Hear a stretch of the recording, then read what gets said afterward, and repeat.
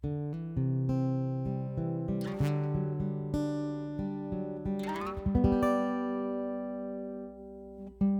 everyone, I'm John Steele, and this is After 4, a podcast for InterVarsity alumni. Life after college is hard, and even a great experience with your InterVarsity chapter doesn't shield you from the challenges of transition. As we hear stories from real alumni learning how to make it in their post-InterVarsity reality, my hope is that this podcast will offer some encouragement, a few laughs, and even some hope for the future. This is After 4, and these are your stories. Hello, friends. Welcome to another episode of After 4, the podcast for InterVarsity alumni. I'm John Steele, and it's great to be together for a new episode. Hey, special shout out to all of our 2021 and 22 grads who are listening out there. Whether you graduated in December or are about to go toe-to-toe with your last set of finals in the next month or so, just wanted you to know that we're proud of you and all the work you've put in, and that we're here for you as you continue on this next phase of life. I hope you keep tuning in, and that the After 4 podcast can be an encouragement to you. So, obviously I do a lot of talking on this show. You get to hear from me every week. But you know who we don't hear from? You, our listeners, the lifeblood of this podcast. Well, that's all about to change. We recently set up a voicemail of sorts for the podcast. It runs through an online service called SpeakPipe, and it's a chance for you to share with us. We actually just set up the service this week, and we already have a message from an alumnus. So let's sit back and see how this works and give it a listen. Hello? Is this recording? Hello? Oh, yeah, it is. I can see it right there. Hi, John. This is John, a longtime host, first-time caller. I just wanted to send a message your way and say that I really love the podcast. I'm super excited to be leaving this message for you. I love the podcast. I create it every single week. Your guests are the best. They're always so insightful and real, and I can totally identify with their stories about life after college. InterVarsity alumni are fantastic. Keep them coming, please. If you have a minute, I do have a few notes for you, though. Just some simple improvements, tweaks to your style and questions and personality. Nothing major. Just real quick here, okay? I'll make it quick. Okay, first. Okay, well, I think you get the idea. Thanks, John, for calling in. I will be sure to sit down with the rest of your message and take your feedback under advisement. Anyway, it's easy to call in. Just follow the link in the show notes or on our link tree, click start recording, and leave that message about a favorite moment from the podcast or about one of your own life after college experiences. You might even get to hear yourself on a future episode of the podcast. I'm really excited to hear from you. Well, I suppose it's about time to get crack-a-lackin' with our new episode. This week, we continue my conversation with Jason Gabery about Holy Week. If you haven't already, make sure you listen to part 1 from last week. We talk about Palm Sunday and Maundy Thursday, which at the time of this recording has yet to happen. So give that a listen and then jump back over here, because this week we're going to talk about what makes Good Friday good, what we're supposed to do with Saturday, and what it means for Easter to be an entire season and not just a singular day. All right, here we go. It's the second half of our Holy Week conversation with Jason Gabery. Enjoy. Let's talk a little bit about Good Friday. And Jason, feel free to take the floor here and explain Good Friday, but somewhere in there, can you explain why good? I mean, it seems like kind of a bad day. When my kids were young, I once gave a sermon on Good Friday, and I began it in a way that my daughters found memorable. I asked that question. I said, why is Good Friday good? It sounds like it should be called Bad Friday or Sad Friday or God is really, really mad Friday.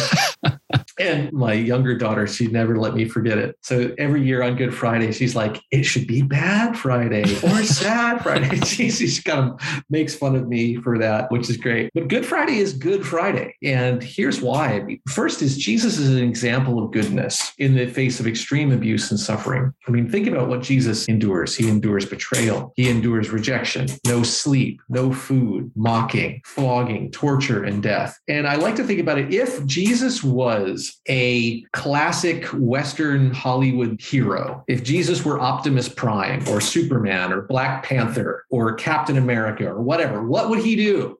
He would patiently endure. He'd absorb all the hate and all the violence and all the rejection, but then he'd hit a breaking point. He'd get to that point where he could stand all he could stand. And when he could stand it no more, he would flex his powerful muscles. He would kind of shake off the pain and the beatings, and he would command the winds and the waves and the warriors of heaven to wipe these evildoers off the face of the earth. That's the superhero movie, right? That's what happens. The hero endures horrific abuse and then summons his strength and defeats evil in this really powerful and violent way. And in the Gospels, we've seen Jesus command the winds and the waves. Jesus claims he can command the angels of heaven. Jesus has the power to wipe these evildoers off the face of the earth. And there is a moment on the cross where Jesus cries out, but what he cries out is, Father, forgive them. So even in this moment of incredible torture and death, Jesus is showing us extreme goodness.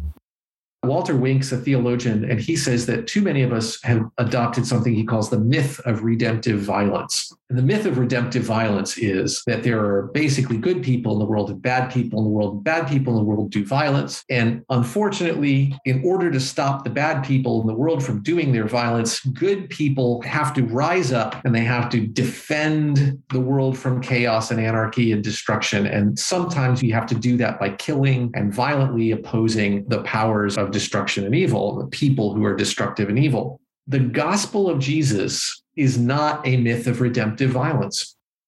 It is a story, a picture that the powers and principalities and empires and religious corruption and crowds can do their absolute worst and inflict pain and violence and suffering upon God's king. And God will cry out for their forgiveness, not damn them to destruction. And that's good. That is a God you can trust. And that is genuine goodness. So Good Friday is good because we see good in Jesus. And part of the inner logic to my second point is on Good Friday, the people in the story, the people even who put Jesus to death, recognize his goodness. Whether it's the thief on the cross, whether it's the centurion who says this was God's son, whether it's Pilate who says this man has done nothing wrong, whether it's the women who are weeping for him and Jesus says to them, don't weep for me, weep for yourselves. All of these recognize that Jesus was a good man. It's almost a refrain in the story that Jesus is good, Jesus is innocent, Jesus is good. Now, think about that for a minute. One time, a person came to Jesus during his teaching ministry and said, good teacher, what do I have to do to have eternal life? And Jesus says, why do you call me good? No one is good except God alone. And then he goes on to describe, if you want to know what goodness really is, sell everything you have, give it all away and come and follow in my way. Why do you call me good? No one is good except God. But if you want to get closer to good, give everything you have for the sake of others and follow in my way. And here in the midst of his cross, Jesus accepts the testimony that he's good. Jesus' cross points to the embodiment of good, the true human being, the glory of God in human form. This is what goodness looks like. It looks like Jesus who gives everything he has to give for the sake of others. And then finally, Good Friday is Good Friday because the results of Good Friday are actually good, are good for us. They're good for the world. So at the moment of Jesus' death, the veil in the temple is torn in two. It's torn from top to bottom. And the whole reason the veil is there in the temple is because God is so unique, powerful, and worthy that you can't just walk into God's presence. If you just walk into the presence of being so unique, so powerful, and so worthy, it's like getting too close to the sun. It will overwhelm you to the point of your own destruction. And that's why the curtain was there in the temple, was to say, God is so unique, he's so powerful, so worthy, that to get close to God, we recognize that just waltzing into God's presence will destroy us. And yet, in the crucifixion of Jesus, the unique and powerful and worthy presence of God can no longer be contained behind the curtains. God has stretched his own flesh between heaven and earth to reconcile earth and heaven. And there's a tearing of that separation between heaven and earth, between God and humanity, because Jesus has stretched his own flesh to the breaking point, to the tearing point between heaven and earth. Now, nothing is stopping heaven from getting out into the world and getting close to the people that God loves. And that's really, really good news, because it's always been God's desire. It's always been God's plan to live, to dwell, to abide with his people. And there's all kinds of reasons. God's unique. He's holy. He's so powerful. He's worthy, that there's a separation there. But now, because of the good, generous, self-giving love of Jesus, stretching his own body in this way, now heaven moves towards earth in this really powerful way. And there's nothing that can stop God's unique, powerful worthiness getting out into the world. And so we recognize that's good. That sounds very good. So, okay, everybody, if you're ever wondering why it's called Good Friday, there's 3 really good reasons. Wow, that is incredible. I had typically boiled it down to, well, it's Good Friday because Jesus dies for our sins. That's good. The outcome is good. And that's true. But my word, now it seems like an understatement. It should be at least Great Friday. Okay, so then we go from, again, these big overt experiences that we've talked about. And then we go into Saturday, which in at least my experience with the church calendar, I'm usually at home on Saturday. What do we do between Good Friday and Resurrection Sunday? What is Saturday for? Great question. Short answer is we wait. Most of us are bad at waiting.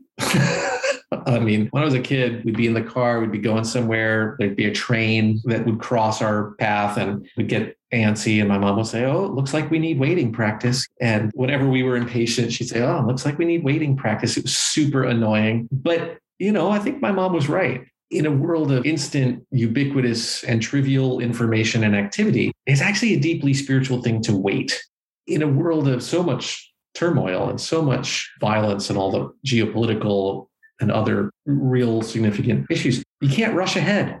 We're waiting for change and we got to work toward change, but there isn't a pill that makes the war in Ukraine all better tomorrow. There isn't an instant solution. Look at your own life, whether you wrestle with overeating or anger management issues, or you're not as generous as you want to be, or whatever it is, there isn't a quick fix. And so Saturday is important because we wait and we recognize in that waiting that Jesus is doing a work that we cannot see and yet is hugely spiritually significant. And if we slow down and we are willing to wait and we're willing to even to practice waiting, perhaps we can even be more attuned, more attentive, more aware of what Jesus is doing, even in the silence, even in the hidden places. It doesn't take me off the hook of trying to do what I can to respond to God's love, grace, and truth in my own discipleship, in my own work for justice, or in generosity. But it does mean I do that work in response to the hidden work that Jesus is doing. And I trust that. So that's good for us. In some traditions, we keep the Easter Vigil. It's one of my favorite services. And what you do is you systematically and thematically read through the whole story of the Bible. Obviously, you don't read the whole Bible because that would take days, but you read the story of creation, you read the story of the fall, the story of the patriarchs, the Exodus, David and Samuel and the exile. And what happens is you usually start the Easter Vigil, the sanctuaries in darkness. And every time there's a reading, you light another candle and you light another candle and you light another candle. The refrain for the service is, the light was in the darkness and the darkness has not overcome it. And so you're reflecting on the whole story of the biblical narrative through the passion of Jesus. And then you get to the early morning account of the resurrection. And when the reader quotes the angel as saying, he's not here, he is risen, you ring all the bells, you sing or you shout, hallelujah. But the point is not to rush to that point. So by the time you get there, there's been this building anticipation, then hallelujah, he's not here, he's risen.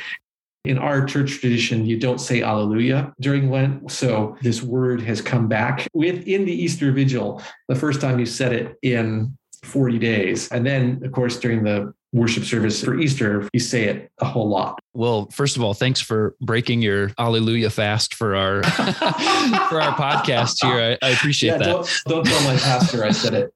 I won't. Grace. Man, this is such an interesting day. It feels almost like you're dipping back into Lent for just a moment. This place of like, oh no, what if all of the promises that Jesus made weren't true? But then to be reminded, no, They are true. I'm going to hold fast and have one final internal battle, and then for that to lead us into the celebration of Easter. What a day for contemplation. We've been practicing for this moment right here. What are we going to do on the cusp of Jesus coming through? What an interesting part of this whole celebration, this time of waiting and reflecting and even wondering what's going to happen next. So then that brings us to the day. We've found our crescendo. We're here to celebrate Resurrection Sunday, Easter Sunday. So many things for us to talk about here. There was a phrase that you used earlier that's very interesting to me that I'd love to hear a little bit more about. You talked about going from these Holy Week experiences into the season of Easter. And so let's talk a little bit about Easter Sunday, but then I'd be interested to hear more about the season of Easter. Are there particular new spiritual disciplines that we get to step into? Where does Easter Sunday, Resurrection Sunday take us? The celebration of the resurrection of Jesus is the most important day in the Christian year. You know, Christmas is nice and it's important because it's the incarnation, but the most important day is Easter, because if Jesus is not resurrected from the dead, as Paul says, our hope is in vain. And so we sing and we celebrate and we mark the day of the celebration of Jesus's resurrection. And I'll soapbox for a minute here. In modern church time, Easter is the time when I think the church gets closest to the New Testament witness in its proclamation and its confession of Jesus. And here's what I mean. In our outreach efforts as a church, we tell a lot of the story about Jesus. We use lots of different words. I'm not going to criticize any of them, but we don't tend to lead with Jesus is risen from the dead. But if we read the witness in the New Testament, the early church has this grab you by the shoulders and almost shake you kind of urgency around Jesus, that prophet from Nazareth who was attested by God as the Holy One, as the Messiah. You killed him. He's risen from the dead. Like there's this intensity with which the church wants to tell you, the New Testament wants to say, Jesus is risen from the dead. And I get why the church doesn't lead with that. But the scriptures do. The New Testament does. And of course, on Easter Sunday, we can lead with that. Alleluia, Christ is risen. The Lord is risen indeed. Alleluia. That's the beginning of the Easter worship service in my tradition. And we talk about Jesus is risen from the dead. But I do think that the proclamation of Jesus risen from the dead, even in our modern context, is really powerful. Two quick stories. Lesslie Newbigin, famous missiologist of the 20th and early 21st century, was once asked whether he was an optimist or a pessimist. And his response was, I am neither. Jesus is risen from the dead. His response was, wrong question. Are you optimistic or pessimistic? No, Jesus is risen from the dead. That's my testimony. I helped plant a campus ministry at an elite engineering school in New York City. There was a student who was involved in that, who was in a class. They were talking about influential people of history, people who are now dead. They talked about Caesar and they talked about Alexander the Great and they talked about Buddha. The professor mentioned Jesus in that list. And one of the students in this group raised his hand. He's a brilliant student. He raised his hand. He said, excuse me, professor, Jesus isn't dead. Oh, man. It was powerful. That's so awesome. Right? The proclamation of Jesus' resurrection really matters. And so I get really stoked about that. And I get really excited about celebrating that on Easter Sunday. And I think it's good for us. Jesus is risen from the dead. Jesus is risen from the dead. Hallelujah. Jesus is risen from the dead. And to lead our witness with that, I think is powerful. Now, Easter is a season that is 50 days long. I love that Easter is 10 days longer than Lent. Yes.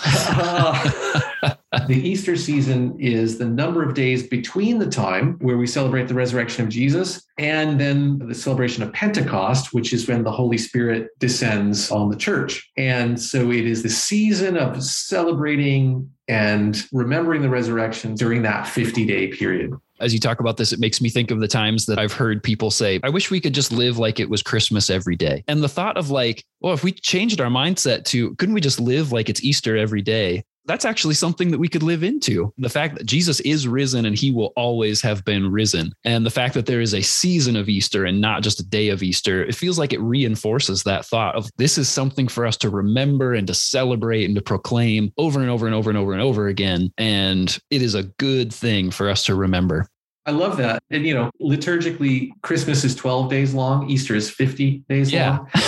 And when people say, I wish we could live like it's Christmas, what they mean is that there's something in the spirit of generosity and giving and connecting that's really valuable. And I want to bless that. Yeah, absolutely. Wouldn't that be great if we were generous and giving and connected all year long? But which is better, to live every day like we want to be generous and connected, or to live every day in defiance of death? Which is what our culture is in pursuit of. It's what we desire, to be able to live longer, live your best life. Our culture wants that. Okay. Hey, Jesus has given you that. Jesus is risen from the dead. So you don't have to be afraid of your body breaking down, and you don't need to be afraid of death or difficult things, because death is not the end. Jesus is risen. We even go to our death in the assured hope of the resurrection, right? That's the Christian witness. So then let's talk a little bit about some of the disciplines associated with Easter. What are some of the new things that we get to step into coming out of Lent, out of Holy Week into Easter? What's our next step of devotion to Jesus through spiritual disciplines? Well, it's feasting, it's celebration, and it's joyful witness. The Christian year has this rhythm. It expands outward into the world. We're thinking about proclaiming and witnessing to the truth. And then it contracts. Lent is a season of contracting, of reflecting, of pondering, of fasting, and sort of turning in and doing the hidden spiritual work, praying, paying attention to Jesus, giving alms. But now it's Easter. Now we go out into the world rejoicing in the power of the Spirit with the message that Jesus is risen. And so all of that energy, all of that urgency that the New Testament talks about, that's our witness. And so we are invited into that and to rejoice in the resurrection. Some years ago, one of my pastors decided she would do an experiment called Feasting 50, because she was so tired of fasting for 40 days. She wanted to feast for 50 days. This is like in the early days of blogging. She created a blog, and for 50 days, she invited people in the congregation to post pictures of ways that they were feasting in celebration of Jesus's resurrection. It was this wonderful online expression, and I'd love to see us do more of that sort of thing, where for 50 days, we're intentional about, I'm not advocating gluttony or anything, but for 50 days, we're intentional about celebrating. We're intentional about feasting on the goodness of God, feasting on the resurrection, and recognizing that, proclaiming that. Again, in a tradition that oftentimes feels like a place of don't, restrict yourself. And there are places where that's legitimate. And we do that on purpose, not just to self-flagellate, but because it's right and it's good. But man, to live into celebration, to be excited, to proclaim, to say yes. What an awesome experience that's built right into our calendar, and something that we get to experience together and to show the world together. That's really great. Jason, as we move towards the end of our conversation here, this feels like a conversation that's been relevant for, anybody who's listening. There's stuff that we can learn here, but this podcast is for alumni.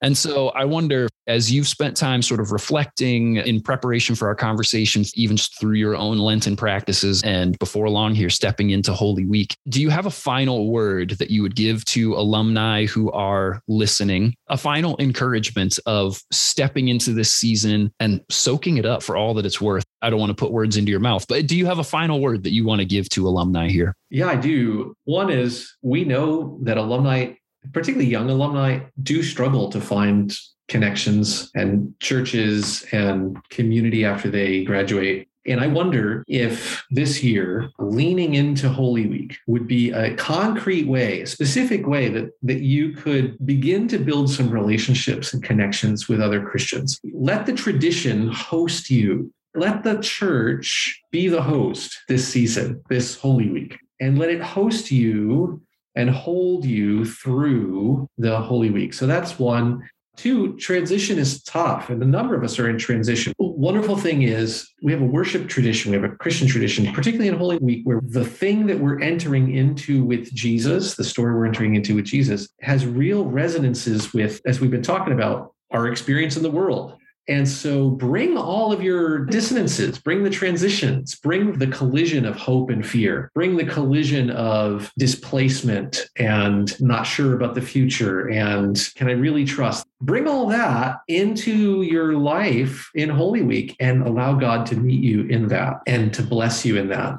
The third thing I would want to say to our alumni is, I think of InterVarsity as a way of following Jesus. I may have said this in the last podcast, but I really do. I don't think of InterVarsity primarily as the small community of friends that you developed in college. That's great. And God bless that. And I hope they stay connected to them forever. But more importantly, the broader community of InterVarsity, the broader truth of InterVarsity, it's a way of following Jesus, centered around the lordship of Jesus. He really is Lord. He really is risen, and we really can follow him. Around Scripture, the story of Scripture, even the story of Jesus we go into through Holy Week, as we enter into that story and we let that story shape us and reshape us, and that helps us in our life with God. It helps us live life, not just life with God, it helps us live life.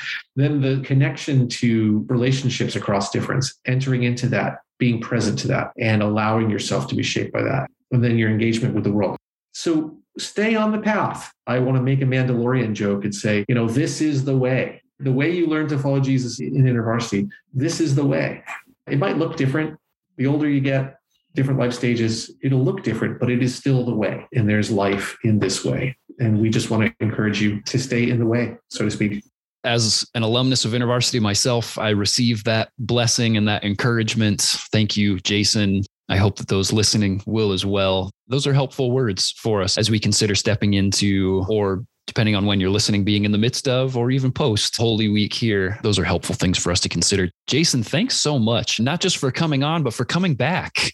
And I appreciate you investing your time, your wisdom, your life experience to help us all, I hope, have a more informed Holy Week, to be able to better emotionally, intellectually engage with it, and to step in better prepared for celebrating and experiencing Holy Week with our church community locally and globally.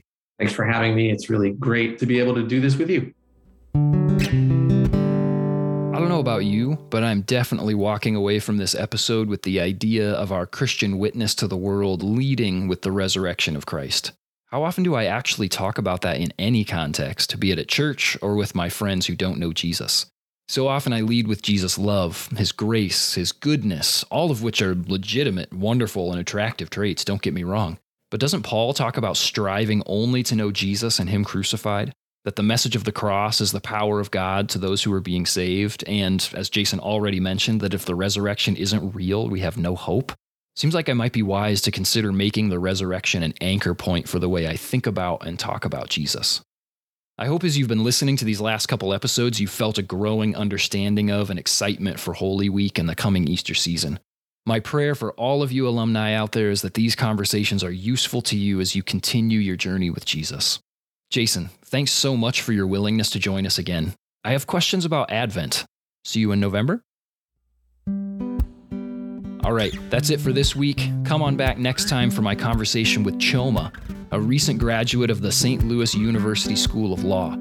You'll get to hear about how her experience as a student at an urban program transformed her understanding of Jesus and set her on a course for partnering with him through a life of justice as a campus staff, as a volunteer link staff with her husband in Japan, and now as a judicial law clerk in St. Louis. It was a thrill to talk with her, and I'm looking forward to sharing the conversation with you. Make sure you subscribe to the podcast, turn on those notifications, and follow us on socials at After4Pod, because just like Steven Tyler, you don't want to miss a thing. And hey, don't forget to click that link in the show notes or on our link tree and leave us a message. We really want to hear from you. All right, have a great week, and I'll catch you next time. Until then, see you in the after, alumni.